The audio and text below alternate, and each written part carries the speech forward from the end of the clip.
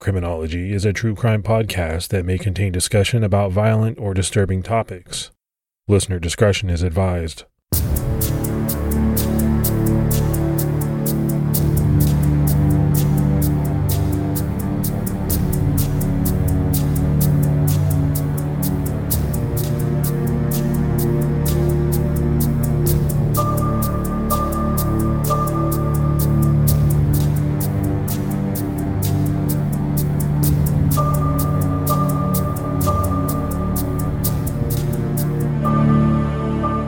Hello, everyone, and welcome to episode 290 of the Criminology Podcast. This is Mike Ferguson. And this is Mike Morford. Mike Morford. How you doing, buddy? I'm doing good. How you doing? I'm doing pretty good. We were talking kind of off air before we started the episode that, I was doing some little chores around the house and stuff and hurt my back. And that just seems to be the way it is for me lately. Things that I used to be able to do when I was younger, I just can't do anymore without hurting myself. Yeah, that's the bad part about getting older. And, like I was telling you, if you can bring somebody in to help alleviate some of that, that's what you got to do. You need a helping hand sometimes.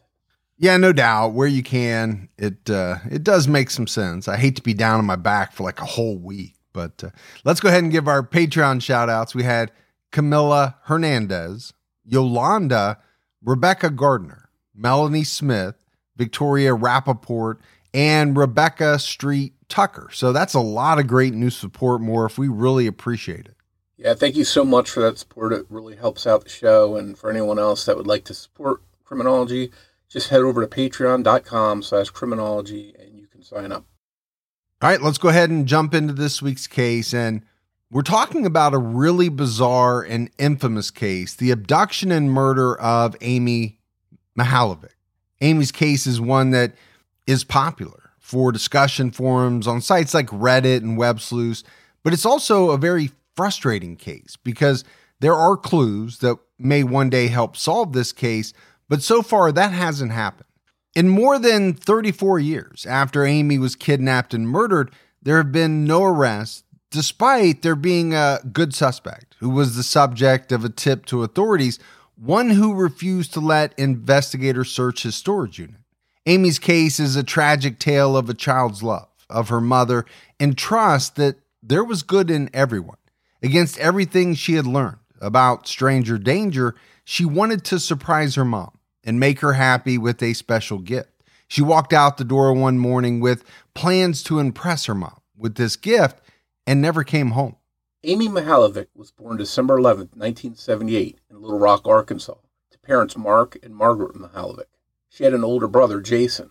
The family wound up moving to Bay Village, Ohio, when Mark was transferred for work. Bay Village is a city in the suburbs of Cleveland, in western Cuyahoga County. Bay Village currently has a population of around 16,000 people. Mark and Margaret bought a 4-bedroom home in the community, feeling it would be a safer and quieter alternative to big city Cleveland to raise their kids. To support their family, Mark worked for GM as a customer service rep, and Margaret worked in the ad sales department for a local newspaper called the Trading Times.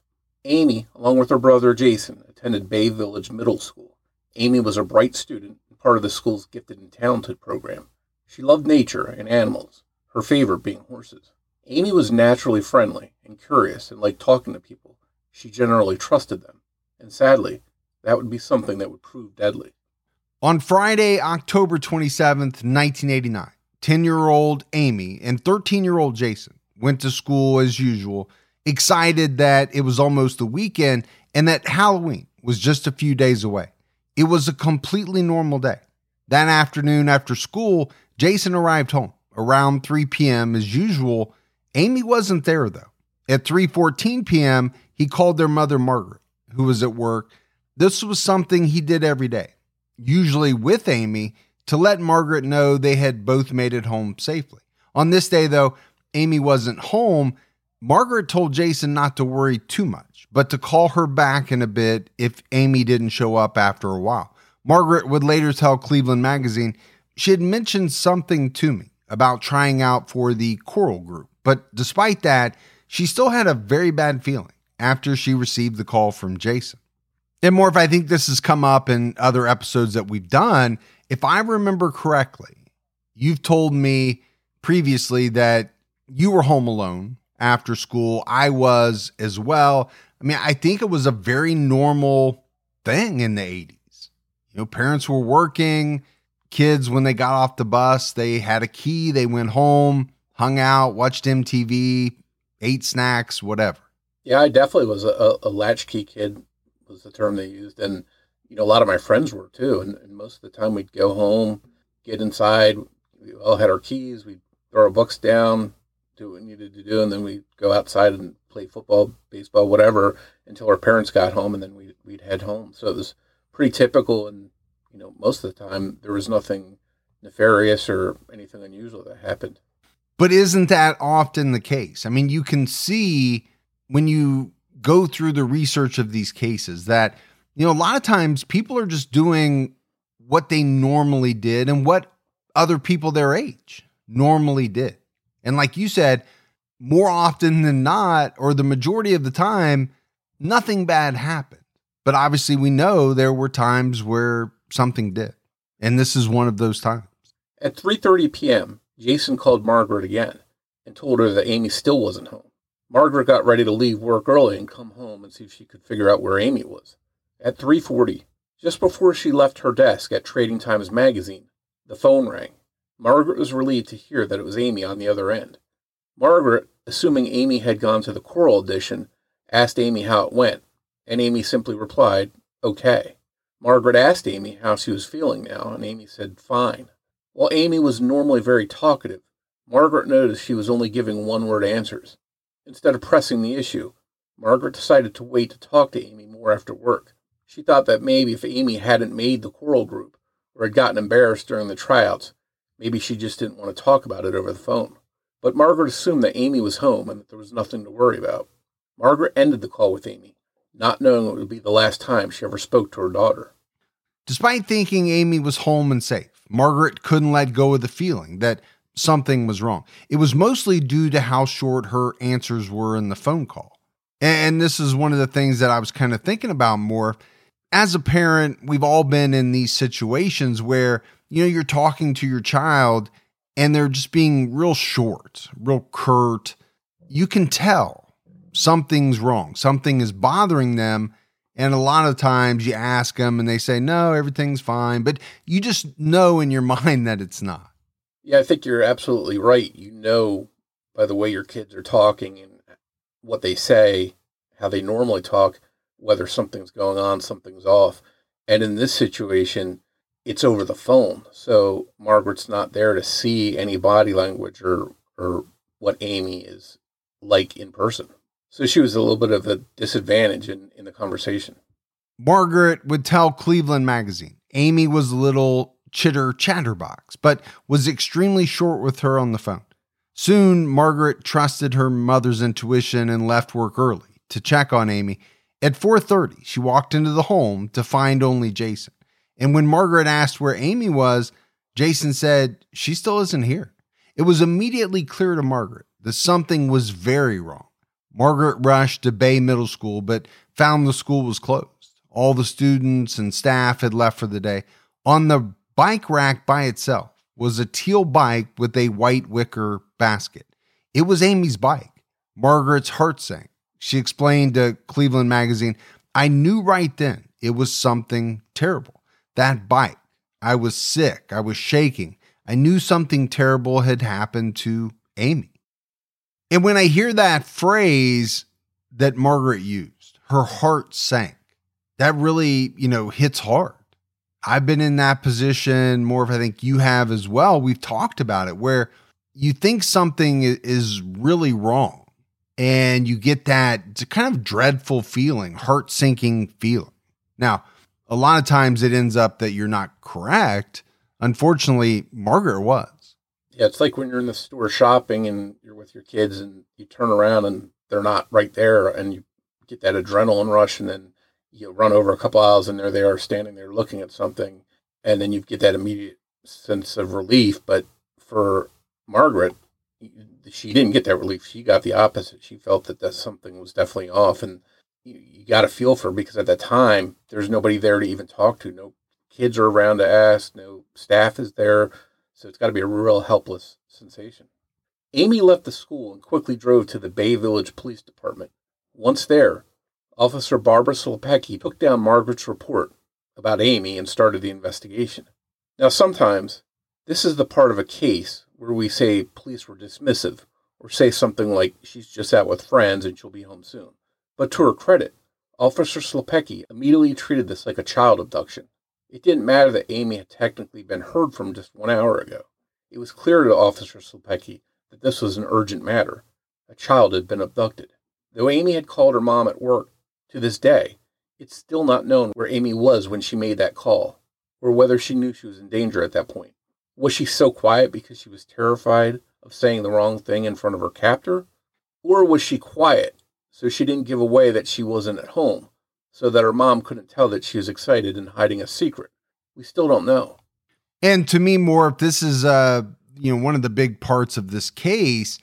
Where did this phone call come from that Amy made to her mother?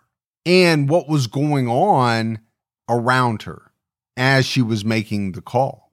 Yeah, it's frustrating because due to the time period, there wasn't the ways to track a call that there are today. There wasn't caller ID, star 69. I don't think that came along until a little bit later.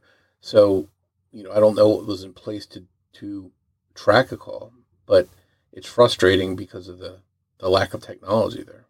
At 5:14 p.m., just 2 hours after Jason Mihaljevic's first call to Margaret, all officers in Bayview, Westlake, Rocky River, Fairview Park, and Avon Lake received news to be on the lookout for Amy. At 6 p.m., Amy's father, Mark, arrived home from work because he traveled for work and didn't have a stationary location where he could be reached, and this was in the days before cell phones. He was completely unaware of Amy's disappearance until he walked into the house, greeted by a house full of police officers and the terrible news. This was not the kind of scene you wanted to come home to as a parent. So one of the things that really jumped out at me was, we talked about Officer Slepecki taking Margaret's concerns very seriously. And, in the 80s, that wasn't something that always happened. And now, we're hearing about officers in 4 or 5 different locations being notified to be on the lookout for Amy. It does seem as though from the very beginning, they took it seriously and they put the word out. Yeah, we know how crucial that early time is in a case like this. The sooner you start trying to figure out what happened and putting the alerts out, the better the chances are to recover someone and have a good outcome. Family and friends rushed to the Mihaljevic home to try to help. They decided to organize a quick search. Mark later told Cleveland Magazine, "We just wanted to do something. We searched the ravine, the ones that run through the lake. We walked the whole thing, every inch, calling her name, Amy, Amy. But there was never an answer. Searchers had not given up by 9 p.m. In fact, the search had only grown. Local volunteers brought flashlights and offered the use of their cars, boats, and scent dogs. Despite a frantic search all night, no sign of Amy was found." By 7 a.m. the next morning, October 28th, the FBI had joined the search for Amy with Special Agent Dick Wren, a resident of Bay Village, who was a father who had children Amy's age at the helm. Soon, a neighbor of Amy's headed over with news from his daughter, one of Amy's friends. This news changed the entire course of the investigation. It seemed that this was a targeted abduction. Amy had been carefully picked out and groomed for this abduction. According to Amy's friend, Amy had received phone calls from an unknown man who seemed to know her. He knew where Margaret worked and her schedule. He knew Amy's name and the Mihaljevic home address. The man told Amy that her mom had just gotten a big promotion at Trading Times magazine, and he convinced Amy to let him help her buy a special gift for her mother to celebrate the occasion. All she had to do was meet him at Bay Village Square, the shopping center, so he could take her to an even bigger mall where she could pick out something truly perfect for Margaret and maybe, just maybe, get herself a little something while they were there. The man also told Amy that he knew she was better at keeping secrets than her brother Jason was, which is why he had called her to get the gift and not him. But Amy hadn't been able to keep this secret to herself for very long, and she told her friends all about her plans. So police knew that Amy had been interacting with a man, but had no idea who he was. Witnesses came forward with sightings of Amy at Bay Village Square. She had left her bike at school and walked to Bay Village Square shopping center, where she was spotted by shoppers, who said it looked like she was waiting for someone. Other witnesses saw a man approach her in the parking lot near the barber shop, but didn't see where they went or what happened afterwards. Nothing stood out as unusual to anyone shopping or driving by. There had been no reason to pay close attention to Amy at the time. It just seemed as if she was a little girl in broad daylight in a bustling parking lot in the middle of town. One barbershop employee told News 5 Cleveland, "There was no screaming, no struggling, because I would have known it."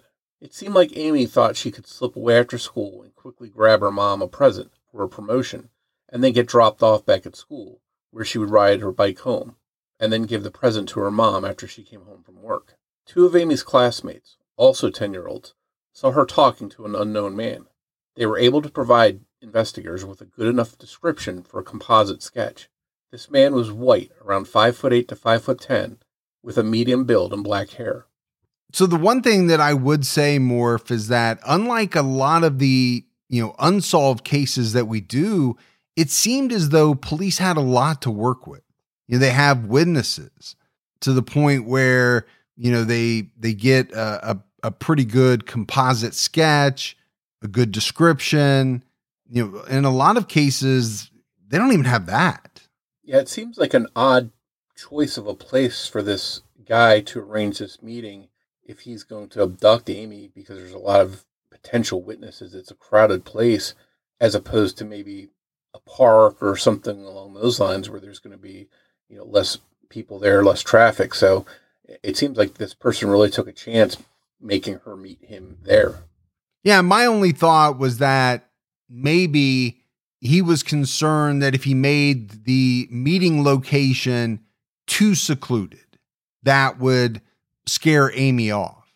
Would she let her defenses down a little bit more, thinking, okay, this is a big crowded area. There's going to be a lot of people there.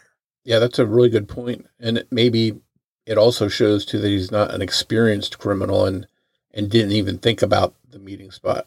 Yeah, I think all of these things are, things to consider to keep in the back of our mind. While the search for this mystery man began, the search for Amy continued. Locals and volunteers turned out in droves, looking for anything they could do to help. Howard Kimball, a Bay Village resident who ended up helping to coordinate all of the volunteer efforts, told Cleveland Magazine, we asked for paper and so much came in one day, we had to move it to the fire station. People were so good, so amazing. To help get the word out, the local Pizza Hut put Amy's missing poster and the composite sketch of the unknown man on every box of pizza they sold. Many other businesses made similar efforts, like a printing company who printed hundreds of missing posters for free and asked that no one ever mention their name. People were that serious about wanting to help for the right reasons, and they stayed focused on finding Amy. But despite the community's efforts, Amy's whereabouts, as well as the identity of the unknown man, remained elusive. And it's always amazing to me to, hear about the selfless acts in cases like this. Hundreds of people volunteer their time to search for someone. Businesses go out of their way to do things for free to help. And in this case, you're hearing about people not even wanting their names mentioned. Well, okay, that's truly selfless. I get it. In some cases, businesses are doing it, to help out, but also to be seen as the good guy, and that's not going to hurt business. I'm not dismissing that because they are helping, but when it's truly selfless, it's even more amazing. Yeah, it really seems like it was a community effort to find Amy. And, we talked about right from the beginning, the police taking it serious and jumping into action, to all these volunteers, to people donating resources and products and stuff. It was just an all-out effort. Isn't it amazing that we live in a world where you can get anything you need when you need it right to your door? With DoorDash, you can get pretty much anything. And whether you're sick and you don't feel like getting out of the house, DoorDash has you covered. Maybe you're at a party and you run out of alcohol or ice or something like that, but you want to keep that party going. You need a little assist. DoorDash has you covered. Sometimes my wife and I, we just don't feel like making dinner. We're tired. We want to watch a show. That's when we hit DoorDash. DoorDash makes it easy to get the food that you want without all of the hassle. And I'm always amazed when I go on DoorDash by the selection. Whether you're in the mood for fast food or something a little fancy, maybe a nice steak. I know around me, they have just about everything. The hardest part for my wife and I is deciding on what we both want. That's the only trouble we ever have. DoorDash, your door to more. Download the DoorDash app now to get almost anything delivered. Must be 21 and over to order alcohol. Drink responsibly. Alcohol available only in select markets.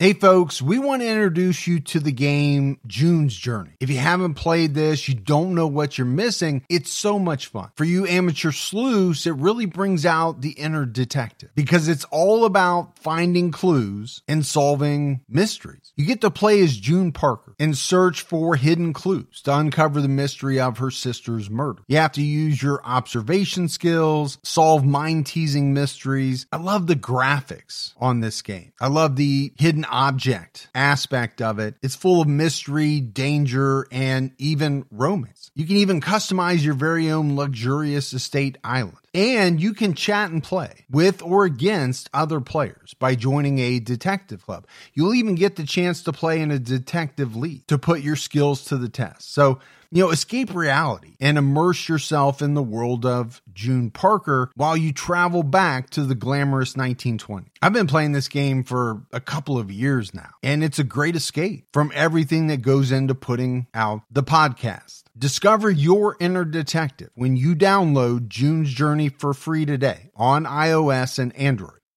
Police knew that time was of the essence, and that there was very likely a dangerous person on the loose. He abducted Amy in the middle of the day, in public, with witnesses around. He also knew things about her and her family, suggesting planning. Finally, the shopping center he picked out was right across the street from the Bay Village Police Department. It seemed very brazen. Lieutenant Richard Wilson of the Bay Village PD, in an effort to generate tips and leads, told viewers of News 5, if you know of someone who has had behavioral changes recently, since the time of the abduction, if there has been changes in work habits or unexplained absences from work or the residence, by all means, call us and let us have that information. So once again, it seems like they're really calling on the community to help in addition to everything the community is already doing. But I think they need that, right? They've had witnesses, they have this description, but they don't know who this man is. What better way to maybe get a good lead or tip than to kind of put some of this information out, and maybe somebody realizes, Bill hasn't been at work since this happened, or Sam hasn't been home since Amy's abduction. And then, maybe they call in and offer that information up. Maybe it leads somewhere, maybe it doesn't, but those are the kind of tips and leads that the police need to work from. Yeah, you never know what tip is going to be important. Sometimes people might be just, looking at any little change in somebody and just reporting that, but let the police sort that out and see if there's any merit to any of the tips. Authorities learned of at least 2 young girls in North Olmsted, about 5 miles away from Bay Village, who had received similar calls. A man had waited until they were alone to call their homes and then told them he worked with one of their parents and needed their help to pick out a gift for them. These girls eventually hung up on the man and did not agree to meet him. Amy may have been confused by this call because Margaret had recently gone from working part-time at the magazine to full-time. So there was a change at work, but it wasn't a promotion. Margaret hadn't gotten one of those. It's very unfortunate timing, but it seems like this man just went down, maybe some list of girls' phone numbers, hoping one would meet him. Sadly, Amy must have felt that this man was telling the truth about the promotion, and she trusted him. Assuming that it's the same man who called Amy and these other young girls, it remains unclear how he put this list of girls to call together or how he knew so much about them. Of course, at that time in 1989, there was the phone book, but he was targeting girls of a specific age who wouldn't be listed in the phone book. One promising clue came to light. Amy and the two girls from North Olmsted had one thing in common. All three of them had visited Lake Erie Nature and Science Center and signed their guest book. Could this man have also visited the Science Center and maybe stolen their info, or could he have even possibly worked there? And this does seem like another really good piece of information. Could it be a coincidence that all three of these girls had visited, the Lake Erie Nature and Science Center? Well, maybe. But does it seem more likely that this was a clue into maybe how this individual was targeting these young girls? Yeah, to me, it seems like the most logical explanation about how this person, assuming it's the same caller, decided to call these three girls that had this one thing in common. And I don't know how far police investigated that specific clue or that lead, but I would think they spent a lot of time digging into it. Yeah, I mean, I could see them maybe investigating, all the males that worked there, maybe even going through recent visitor information, whatever that may have been at the time. And, one of the things that really scares me about this case is the thought of a man just going down a list of girls, calling their houses, trying to see who he can get to meet him. That is such a scary thought. Yeah, and it's pretty disturbing if that list came from this science center and the guest book they signed. If he was not an employee, is this just a book that was sitting out in the open for anyone to see? It doesn't seem very secure. And I think now in 2024, there's a big emphasis on privacy and keeping people's information safe. But back then, just this open book, for people to sign with their information, their home address and stuff like that on there, was probably a gold mine for predators. Yeah, much more today, right? In the way of trying to protect people's privacy. That wasn't as big a thing in the 1980s. Yeah, I mean, you can go back to the 60s and 70s, and they published the Polk's directory, which would list where a person worked, their home address or phone number. I mean, it was unlimited ability for somebody to stalk people. On February 8th, 1990, after 104 days with no sign of Amy, a woman named Janet Siebold was out for a jog along Township Road 1181, 50 miles from Bay Village, when she spotted the small decomposing body of a young girl, face down in the brush. The body was right on the edge of a 205-acre farm. Her jog turned quickly into a mad dash as she raced to the nearest home, a quarter of a mile away. At 7:30 a.m., authorities were alerted. When police arrived on scene, despite needing an official identification, they quickly felt that the dead little girl was likely Amy Mihaljevic. She was wearing the pale green sweatsuit with lavender trim that Amy was last seen in. She was wearing socks, but things that Amy was said to be wearing when she went missing, including blue horse earrings and studded black boots, were missing. Also missing was a black Buick binder with the words "Best in Class" on its metal buckle, and Amy's denim backpack. 300 yards from the body, also discarded in that field, there was a curtain and blanket. Authorities believe that the girl they presumed to be Amy was killed at another location and moved to this field after her death, using this curtain and blanket. Years later, Amy's DNA would be found on these items, confirming police suspicions. The little girl's lifeless body was taken to the medical examiner's office for examination. Cuyahoga County Coroner Elizabeth Bowraj performed the autopsy using Amy's dental records for comparison. The coroner verified that the girl in front of her was indeed Amy Mihaljevic. Evidence indicated that she was stabbed twice in the neck and beaten on the head with a blunt object.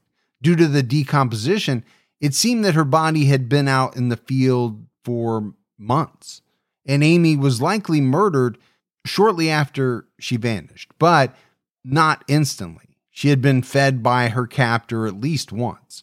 According to author James Renner, lunch at school the day Amy disappeared was spaghetti, but there were no traces of that meal found in Amy's stomach.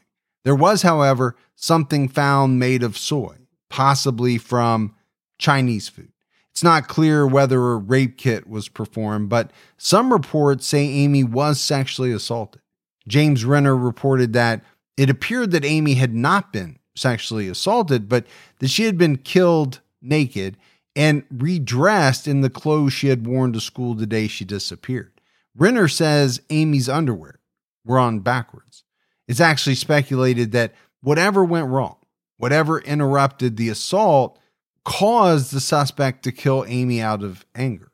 Gold fibers of an unknown origin were collected from Amy's clothing.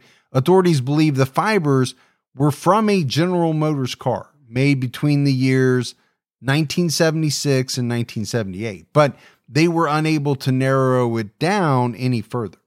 So obviously this was not the ending that everyone was hoping for. The volunteers, the police, everyone who had worked hard to try to find Amy.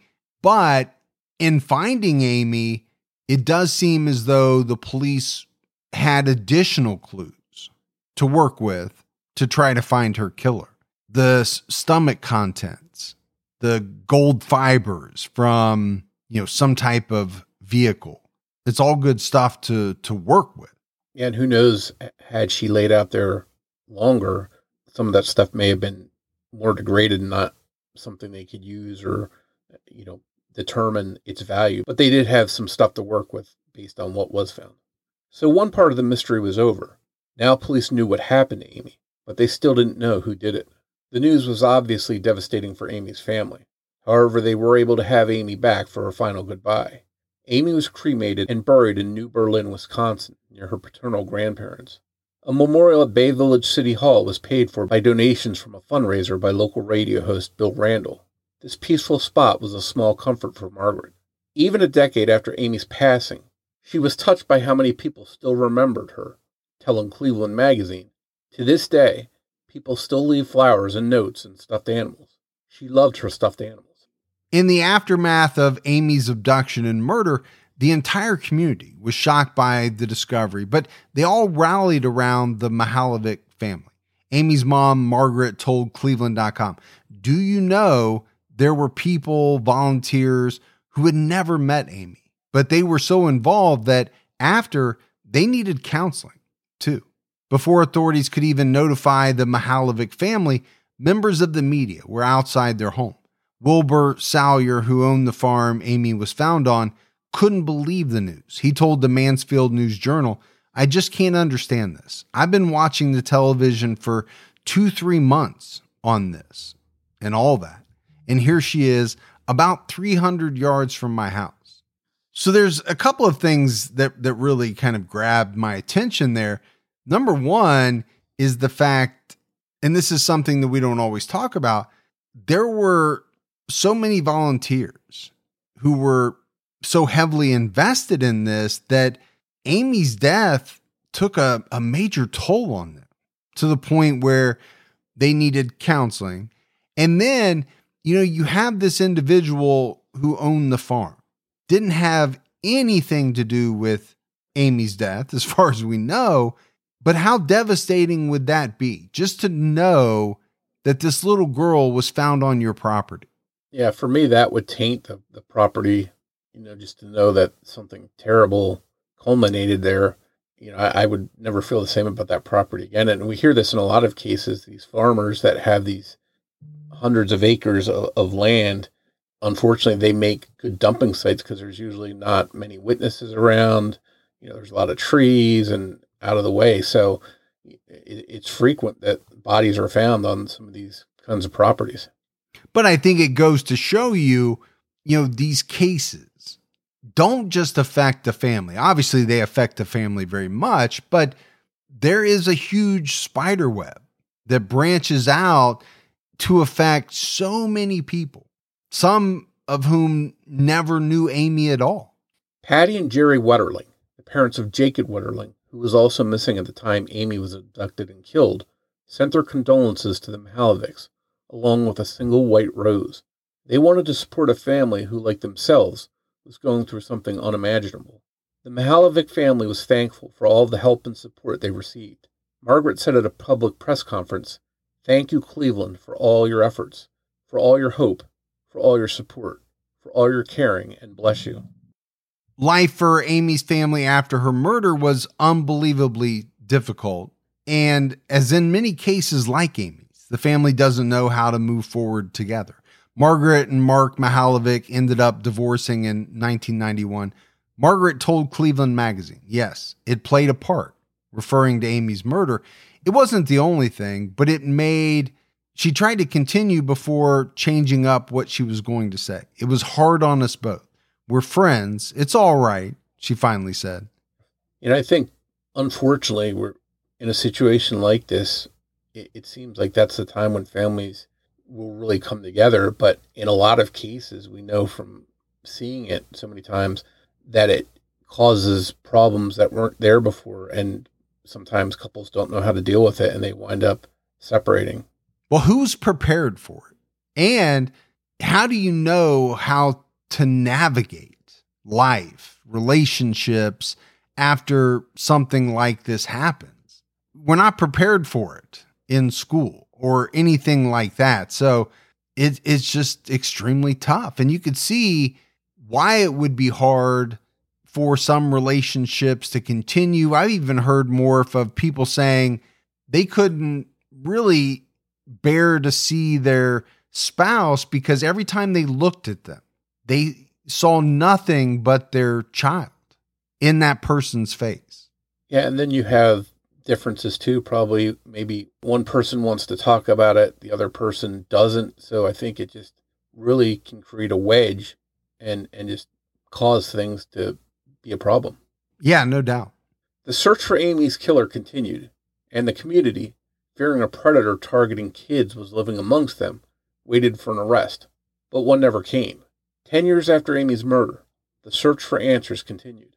FBI agent Dick Wren, who had helped look for Amy in the early stages, told Cleveland Magazine, "This was a crime against children, against family and community. We're not going to let it go. We're determined to catch him." Bay Village Special Investigator Phil Tornsey told News 5 Cleveland, "Whoever did this was preying on the love this little girl had for her mother." To try and make sure no other family had to go through what the Mihaljevics went through and no other child went through what Amy did, Margaret turned to advocacy. She helped co-found the Community Fund for Assisting Missing Youth, which helped to educate children about the danger of trusting strangers. Sadly, in September 2001, Margaret McNulty, Amy's mother, passed away at the age of 54 in her Las Vegas, Nevada apartment. She had been suffering from severe health complications. Some reports mention lupus, while others mention chronic alcoholism. But it seems that Margaret may have suffered with both. It's clear that the tragic loss of her daughter took its toll on Margaret. Margaret's mother, Henrietta, Amy's grandmother, told the Morning Journal, "A very caring, loving person is gone, who couldn't get her life back together after Amy disappeared." Margaret didn't remarry after her divorce from Mark.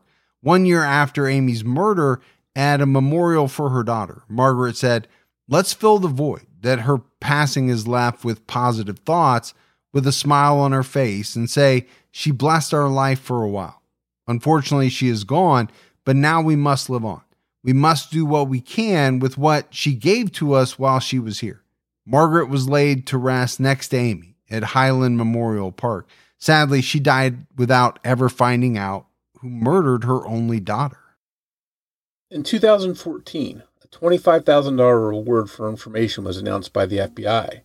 In this case, it seems likely that a reward this large, and after this much time has passed, shows that authorities truly believe a tip can solve the case.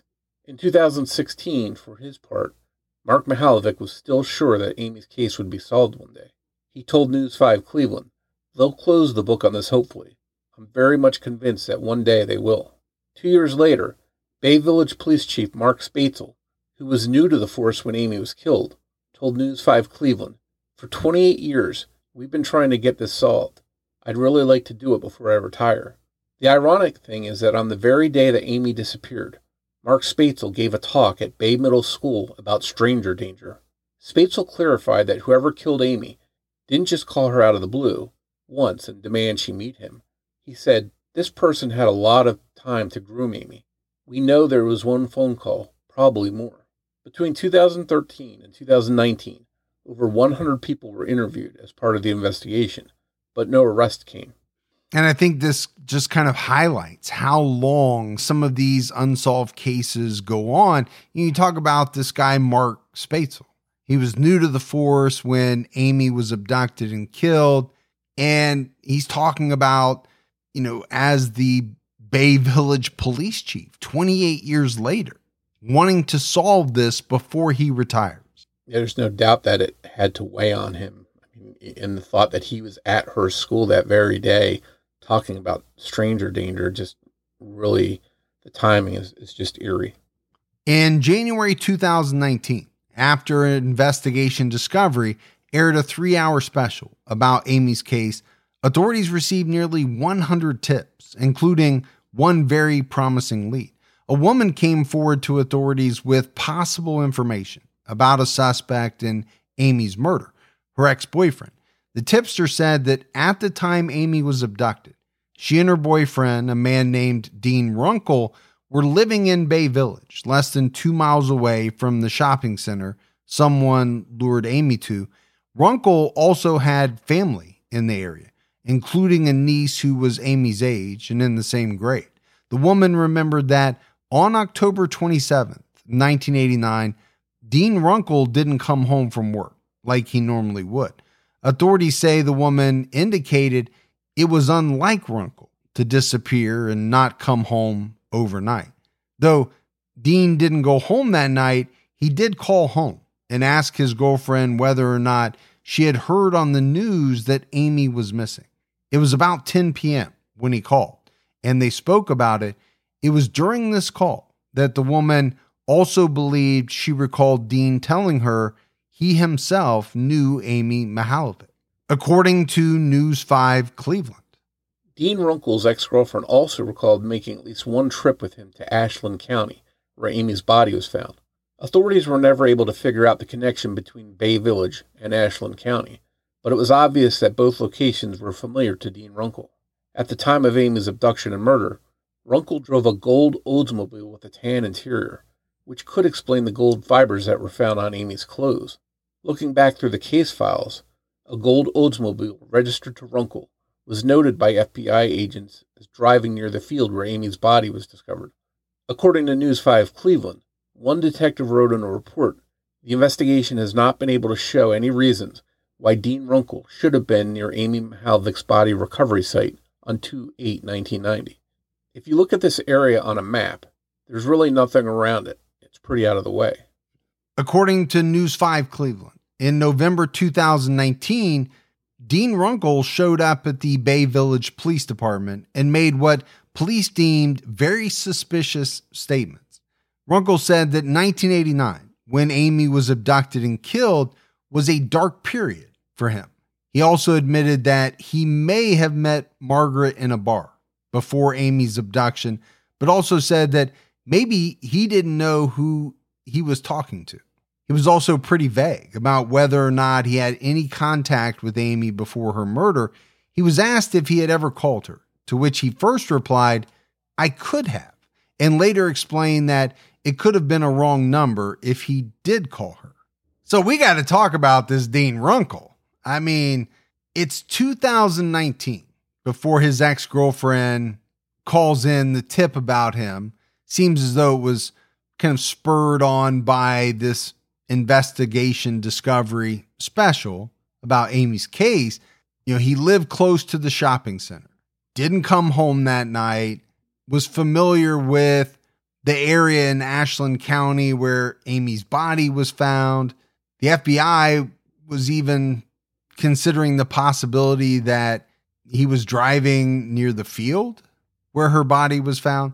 And then, he just shows up at the Bay Village Police Department, and some of these comments or statements that he made, Morph, to me are so bizarre. Now, he admits that year was a dark period for him. Okay, what does that mean? Dark period. And he talks about he may have met Amy's mother. But for me, it's the answer to this question of whether he had ever called Amy, saying, I could have, and then later saying, well, it could have been a wrong number if he did call her.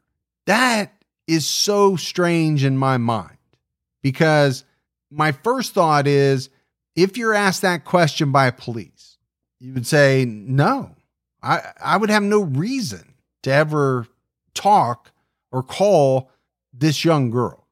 But it's almost as if he's hedging in case the authorities have evidence that he did make a call. Yeah, the wishy-washiness of his statements just probably didn't help him at all in clearing his name, probably made him rank higher as a potential suspect to the police, because it's, as you mentioned, did you call a young girl? It's a yes or no answer. If somebody asked me, did you call any young girls? Absolutely not. So for him to just say, well, maybe I did, I could have, but I don't know. It probably set alarm bells off for the police that he's got something here that he's not being honest about. Now, to be fair, it is 30 years later, but it does seem to me as though he's trying very hard not to get caught in a lie. Dean Runkle agreed to take a polygraph test for investigators. According to News 5 Cleveland, the results of the test showed that deception was indicated. Authorities collected a DNA swab from him, but he refused to let them search a storage unit of his. They were able to obtain a search warrant and collect evidence from the unit anyway. The items and any results from the search haven't been released publicly. Many believe that investigators were looking for Amy's boots, binder, and earrings, which have never been found. Perhaps they were trophies for her killer. Dean Runkle is now believed to live somewhere in Florida. He maintains his innocence in the case, and we do need to point out, he's not been charged with any crimes. But one thing we have not mentioned yet is how eerily similar photos of Runkle are when compared to the sketch of the man Amy was seen talking to. Listeners can find this sketch online and see for themselves. While a sketch alone is not evidence, the incredible likeness only seems to strengthen the case against Runkle, at least in the minds of online sleuths, according to an article James Renner wrote for clevescene.com. Multiple witnesses picked out Runkle's picture as the man seen with Amy the day she vanished.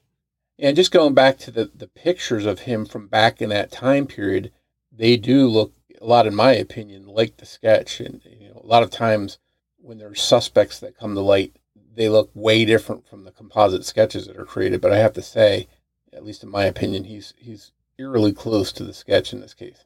According to clevescene.com, Runkle was born in New London and grew up in a farmhouse just a couple of miles from where Amy's body was dumped, along County Road 1181. Most disturbing of all is that he had a background in teaching. And he wasn't just a teacher, he was a science teacher. So if we go back to this Lake Erie Nature and Science Center and the guest book and the thought by police that possibly the perpetrator got the information of these young girls from the guest book. Could Runkle's background, as being a science teacher at one time, have made him very knowledgeable of this place? Could he have even taken his classes there? I mean, it's all conjecture, but obviously that's what we have in these type of unsolved cases. Yeah, and it definitely doesn't prove anything, but it does show a possible link. He may have had a science, we know he was a science teacher. He may have had a science interest, which may have brought him to that spot.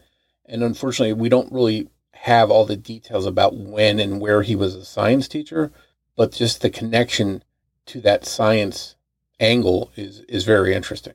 But again, Dean Runkle, who is now in his late 70s, maintains his innocence, and he's not been charged in this case. And obviously he's completely innocent until proven guilty in a court of law. But the one thing I will say, Morph, is that, when you go online, you look in forums and look at the comments by people on places like Reddit and Web Sleuths, his name comes up over and over. Yeah, there's clearly a lot more people on these online forums that are accusatory of him and not ones coming to his defense. It seems like there's a real flow of opinion against him. In 2021, new technology allowed DNA evidence to be uncovered from the blanket and curtain left near Amy in the field. Detective Sergeant Jay Elish with the Bay Village Police Department told Cleveland 19 News, "For years, we did not know what roles those items played. Everything that was found around Amy was taken as evidence, and now we know that they had to have a connection to Amy because her hairs were on them. Investigators now believe that Amy was wrapped in the white blanket and a quilted avocado green curtain before being transported to Ashland County and dumped. There were also hairs from the Mihaljevic family dog found on the curtain. If Amy's DNA, hairs, and even hairs from Amy's dog were found on those items, let's hope evidence connected to her killer is on there too. Perhaps there's limited DNA belonging to the suspect, or it may be degraded, awaiting new advancements that can unlock the answers. We should also point out that the technology now exists to extract DNA from a rootless hair. So if Amy's killer slipped up and left any trace of himself, it could be his downfall." So we don't know exactly how much DNA there is to work with. We don't know how good the DNA is, how viable it is. But what I will say, and I think what is being proven out over the last few years, is that cases are being solved, using new technology that comes about that can do things with DNA that before couldn't be done. And so I just think we're going to see more and more cases like this solved as the technology continues to advance. I mean, you mentioned it more, they can now extract DNA from a rootless hair. That's another avenue. The genetic genealogy, that's another avenue. There's all these new avenues that are helping to solve these types of cases. And as good as this technology is and the wonderful things they can do with it, we still have to remember we don't know how much, if any, of the offender's DNA they have, what condition it's in. So these are all things that we need to be mindful of, and hopefully they do have enough to work with. And if they don't now, maybe in the near future, they will have technology that will help to unlock some of the secrets that might close this case. Bay Village Sergeant Edward Chapman told News 5 Cleveland, "The curtain is unique. It almost appears to be handmade." Explaining the significance of the curtain, retired FBI agent Phil Torsney said, "We know where Amy was abducted, and we know where she was found. This piece of evidence could tell us where she was killed and help us find the person who killed her. There are photos online of this curtain, waiting for someone to recognize it and prove its connection to a suspect, and the police still seek the public's help.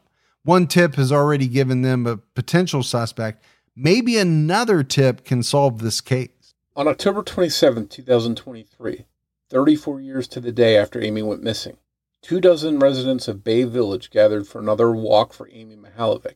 At 5 p.m., they huddled together at Bay Middle School, where Amy left her bike, and then set off on foot for the shopping center where she was last seen alive. It's a short walk, less than a half a mile down Wolf Road, but every step was heavy, filled with the knowledge of what awaited Amy at the end of her own walk. Though there will never truly be closure in this case, Mark Mihaljevic says the day Amy's killer is identified will be a great day. He told the Mansfield News-Journal that a lot of tears of sadness and joy will be shed at that moment. I guarantee you that. There is still a reward for information leading to the identity of Amy's killer, but it has been doubled to $50,000. If you have any information about the abduction and murder of Amy Renee Mihaljevic, please call the Bay Village Police Department at 440-871-1234 or email bvpd@cityofbayvillage.com with what you know. You can also call the FBI directly at 1-800-CALL-FBI with any tips. So Morph, as we wrap up this case, we said it right up front. This is a pretty infamous, well-known, unsolved case. Amy Mihaljevic's abduction and murder has received a lot of attention over the years. And it is one of those cases that, people online, even 30 plus years later, continue to evaluate, talk about, speculate on. This case it's not going away. And the police have even said that, right? They're not going to give up until they find out who did this. And I kind of want to go back to Mark for a little bit. I mean, everyone in the Mihaljevic family was affected by Amy's abduction and murder. Her mother, Margaret, obviously suffered greatly. There was mention of possible alcoholism, and she died at a very young age. The marriage fell apart. So, when you look at Mark, he lost his marriage. He lost Amy. We don't know that much about Jason just because there wasn't that much in the reporting. It just kind of tears me up when you talk about the devastation that, a family goes through in the aftermath of something like this. I mean, it just completely upends and changes everyone's life. Yeah, what I go back to is just, from start to finish, from the very beginning when the police took this case seriously, to all the people that helped in the search and donating time and resources, to years later, authorities are still asking the community for help. It's been a very cooperative investigation from the beginning, and it took 30 years for that documentary to air to generate that tip. So, if it can take 30 years to generate that big tip that leads to a suspect, it's proof that other things can still come this far along after the fact. Yeah, no doubt. And that's why I do believe it's important to continue to talk about these types of cases. You just never know who you're going to reach. A person who might have information that, before they thought wasn't relevant. But now, after hearing something, they think, maybe I should call this in. And that could be the one thing that breaks the case wide open. And then if we go back to Dean Runkle, again, not been charged, he's innocent until proven guilty. What I will say is that there's a lot of smoke there around Dean Runkle. He matches the sketch pretty closely, familiar with the area. We kind of went through all of the things about him. You would have to say he's at the top of the list. And that's very obvious when you look online. Yeah, we know to some degree he did cooperate, even though his story constantly changed. He did give DNA. He did take a polygraph, which, again, reportedly he failed. But, at least we know that the police do have his DNA on file. So if they're able to ever definitively do anything with any DNA they have in the case, it should either exonerate him and clear his name once and for all, or if he's responsible, it would hopefully link him to the crime. And that's probably what it's going to take at this point, right? Something in the area of DNA, because we are, again, 30 plus years on from the murder. People have died. People are getting older who were associated with the case or may have known about something. I do think it'll be somewhere in the area of DNA if this case is ever solved. But that's it for our episode on Amy Mihaljevic. If you love the show, but haven't done so yet, take a minute, go out and leave us a 5-star rating. You can leave a review, but also keep telling your friends. A word of mouth about the podcast is huge. If you want to find us on social media, we're on X with the handle @CriminologyPod. You can also find us on Facebook by going to facebook.com/criminologypodcast. And you can join our Facebook discussion group, Criminology Podcast Discussion and Fans. So that's it for another episode of Criminology. But Morph and I we'll be back with all of you next Saturday night with a brand new episode. So for Mike and Morris, we'll talk to you next week. Take care, everyone.